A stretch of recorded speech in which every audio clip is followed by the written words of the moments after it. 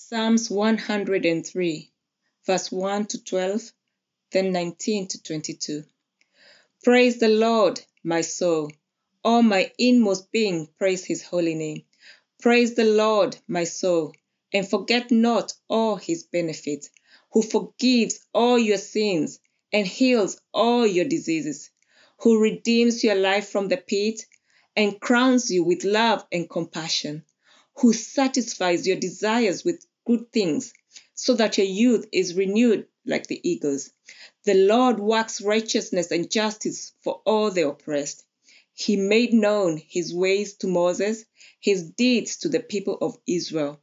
The Lord is compassionate and gracious, slow to anger, abounding in love. He will not always accuse, nor will he harbor his anger forever. He does not treat us as our sins deserve, or repay us according to our iniquities. For as high as the heavens are above the earth, so great is his love for those who fear him. As far as the east is from the west, so far has he removed our transgressions from us. The Lord has established his throne in heaven, and his kingdom rules over all. Praise the Lord, you his angels, you mighty ones who do his bidding, who obey his word. Praise the Lord, all his heavenly host, you his servants who do his will.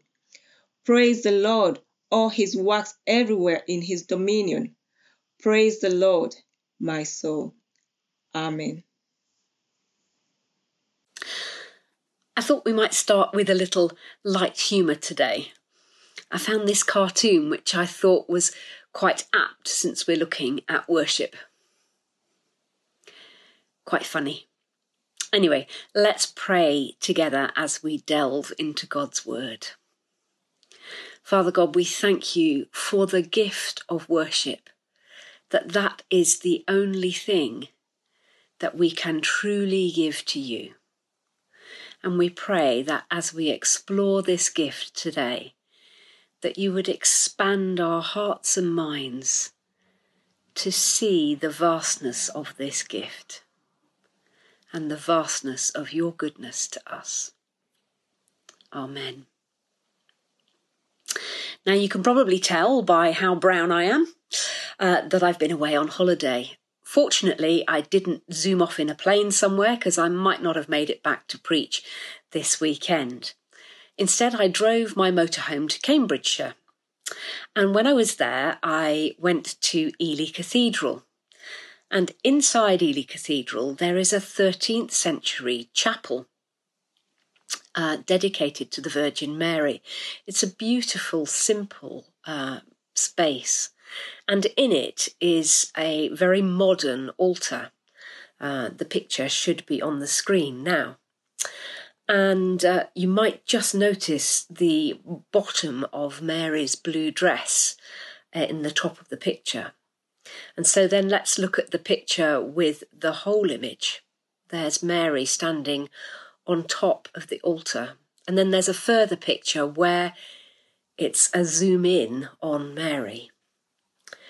Now, I don't know about you, but have you ever seen Mary depicted in this way before? I wonder what stirs in you as you look at this image. This sculpture of the Virgin Mary was made by David Wynne. It captures the moment when, having been told by the angel that she's to be the mother of the Son of God, she willingly accepts her vocation. This statue, probably understandably, has caused a great deal of controversy. Instead of portraying Mary as a meek figure, she's instead portrayed as a strong and determined real woman. And yet she is submitting to God's will. She's lifting her arms in worship, and she's acknowledging that he alone is holy. She's declaring that she is his servant. In this sculpture, Mary is going all in with God, every fibre of her being, all her inmost being, praising his name as she declares, "My soul glorifies the Lord, and my spirit rejoices in God my Saviour." And this reminds me of the beginning of our psalm today, Psalm 103. "Praise the Lord, O my soul, all my inmost being, praise his name." David is exhorting himself to praise God and to love him with every fibre of his being. He is all in his worship of God. It's been suggested that this psalm was written later on in David's life, and perhaps after he'd just recovered from a serious illness. And as we know, David had a very eventful life, times when he followed God wholeheartedly, and then other times where he went his own way. And yet David knew how intimately God loved him, despite his own shortcomings. And so here he is expressing his love, admiration, adoration, and wonder at God's holiness and presence. So David starts with wholeheartedly praising God. He is all in his worship of God. So what about us then? Are we all in too? I wonder if I drew an imaginary line where we would each put ourselves. If here on my right, your left, is 100% sold out in our worship of God, and the other end is barely acknowledging his presence in our lives, where would we put ourselves? I would suggest I'd put myself somewhere in the middle, and that I perhaps move up and down at times. What about you? Just take a moment and reflect with God where you are on that line. So my hope for each one of us today is that we move further along that line in our worship of God. Now, as we know, worshipping God is so much more than singing and music. That's just one way to express it. We also worship using spoken words, using liturgy, creativity, and even our posture. But reflecting on those ways that we worship can reduce worship to something smaller than David is talking about here. Because worship starts deep within us. It comes from the place of breathing in God's goodness, and we then cannot help but exhale worship. It starts with God and his mercy towards us, and then the overflow is our worship. Worship is our acknowledgement that God is totally other than me, and yet he is with me. True and full worship happens when actually our entire life becomes a declaration of trust in God. We worship God with the whole of our lives, what we say, what we do, and how we live, all in our worship.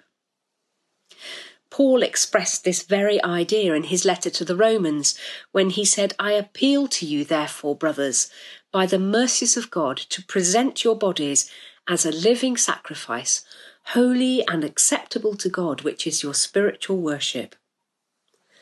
So firstly, our worship should be all in. Secondly, then, in our psalm, David reminds himself of all of God's benefits, his forgiveness, his healing, his redemption, his love and compassion, and also the way that God satisfied his desires so that his youth was renewed like an eagle's, and how God worked righteousness and justice for the oppressed. These were all ways that David had experienced the love and reality of God's spiritual blessings in his life.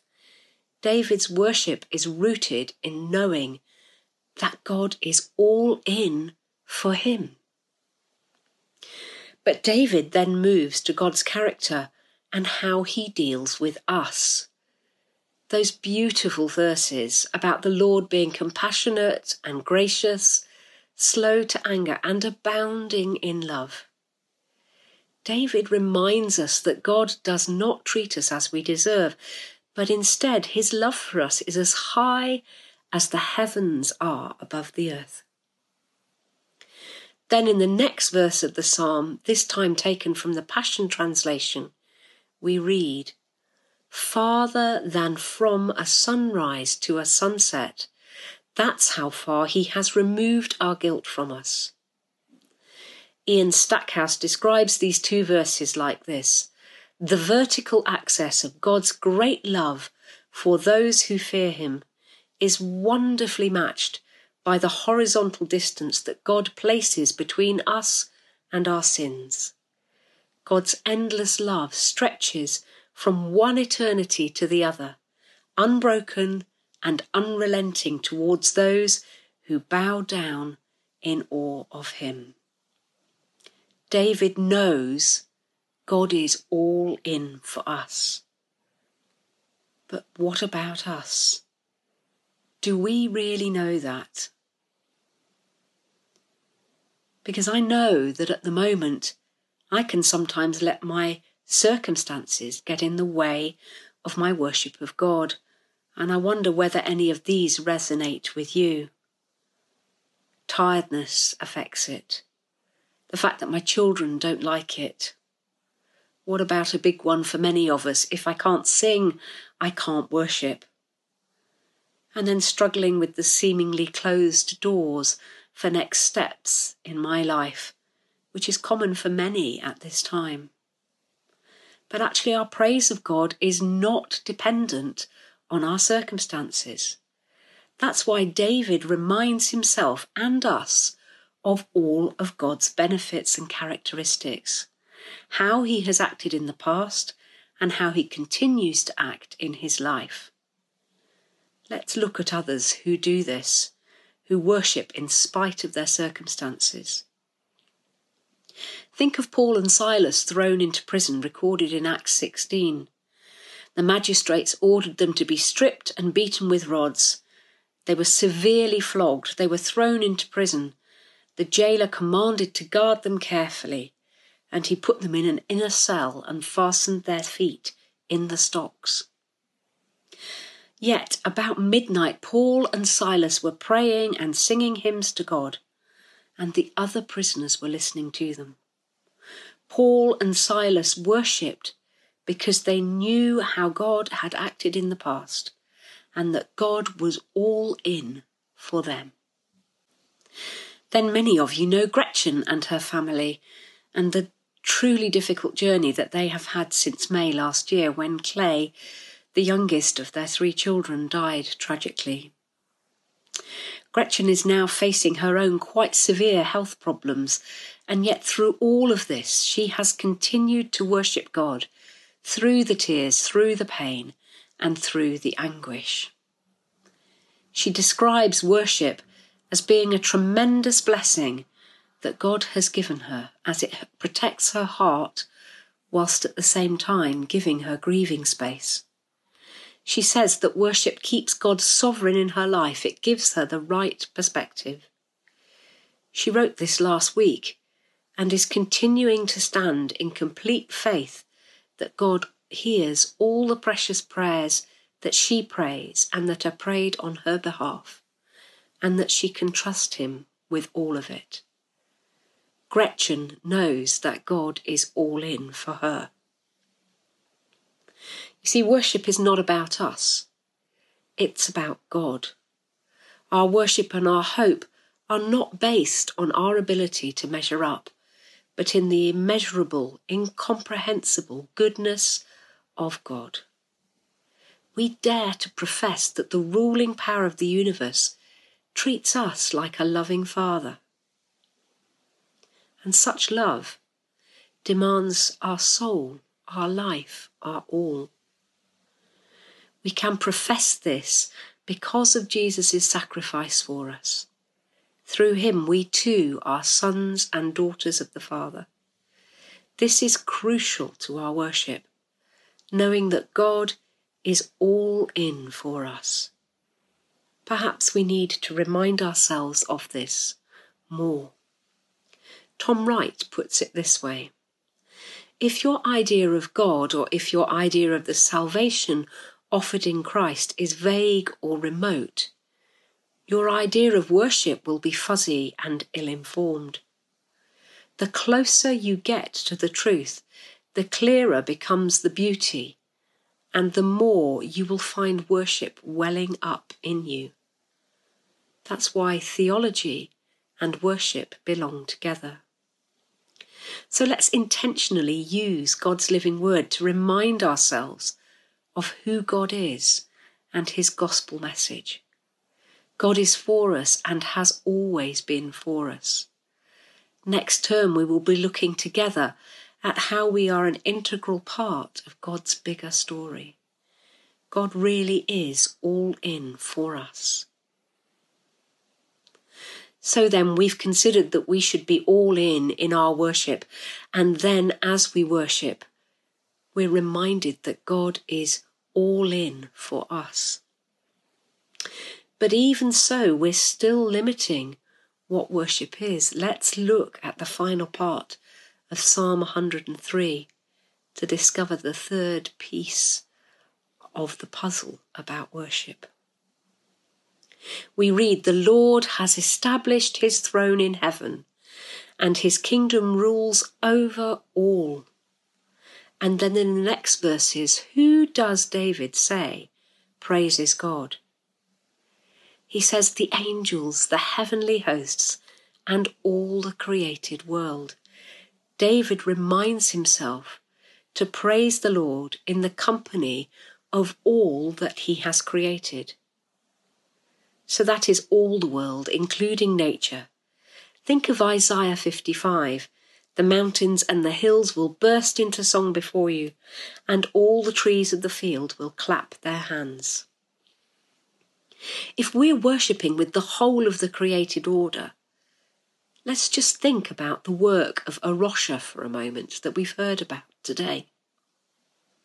We know it's good and right to care for creation and to be concerned about climate change.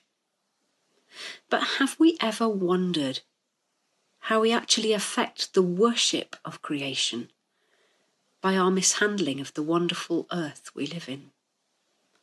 God's intention is that we worship him all together. We often say that worship is corporate, but actually that is in a much wider sense than we often think, involving all of creation too. So our worship is about being all together. And so let's just go back to where we left Paul and Silas in prison, worshipping God. Suddenly there was such a violent earthquake that the foundations of the prison were shaken. All at once the prison doors flew open and everyone's chains came loose. The jailer woke up, and when he saw the prison doors open, he drew his sword and was about to kill himself. But Paul shouted, "Don't harm yourself, we're all here." The prison guard, the jailer, fell trembling before Paul and Silas, and he brought them out and asked, "Sirs, what must I do to be saved?" They replied, "Believe in the Lord Jesus, and you will be saved." So when we worship God with the whole of our lives, it releases his Holy Spirit power, changing things around us, including the hearts of others. That's because we're all together when we worship, even if we're physically alone worshipping. Because, as I said, we're joining with the angels, the heavenly hosts, all creation and all other believers around the world. And when we worship God together in this way, his Holy Spirit is released to do his work amongst us and in those around us. And this is indeed what we have seen and experienced as we've worshipped in our homes for our online service. As we've gathered as online church, either alone in our homes or with our families, God has poured out his Holy Spirit on us as his church. Even if we're not together physically, we are all together in worship. No wonder David reminds us at the end of his psalm, "Praise the Lord, O my soul." But then what about the physical corporate worship that happens when we come together as gathered church? It's really significant and powerful to gather as a church to worship. Mark Erie describes it like this: when we gather, we each bring our own worship, like individual eggs. But then when we worship together, it's a bit like making an omelette. All the individual eggs are broken and something new results. We are broken in order to be remade together, worshipping in Christ as part of his body. This is holistic, corporate worship as Christ's body gathered together. And of course, it is really painful not to be able to sing worship together. But by choosing to come and gather, if we feel safe to and we are able to, we are actually then declaring a powerful act of worship to God. By being gathered all together, whatever the restrictions, as we meet to worship him, we encounter afresh his love and his Holy Spirit poured out on us. His Holy Spirit bringing healing to our broken places and reuniting us together as his bride, his church. God is so much more and can do so much more than we can think or imagine. And worshipping together opens our eyes afresh to him. I love this quote from Francis Chan about worship. Isn't it a comfort to worship a God we cannot exaggerate? When we worship together, it whets our appetite. It doesn't satisfy our hunger to God, our hunger for God. It just whets our appetite for his shalom, his peace, and for the release of the streams of living water, his Holy Spirit, his gift to us. So let's be worshippers with all of our lives. Let's be all in. Let's remember that God is all in for us. And when we worship, we do it all together, bowing the knee before him with all believers on earth, all creation and all the heavenly hosts. Let's remember that as we worship him as his church together here at Christchurch. So we're going to take some time to do that first by reflecting on the words of Praise My Soul, the King of Heaven. This hymn was written as a paraphrase of Psalm 103. So let me just pray as we take time to reflect. A prayer from Augustine of Hippo. Lord, you never go away from us, yet we have difficulty in returning to you. Come, Lord, stir us up and call us back. Kindle us and seize us. Be our fire and our sweetness. Let us love, let us run to you in worship. Amen.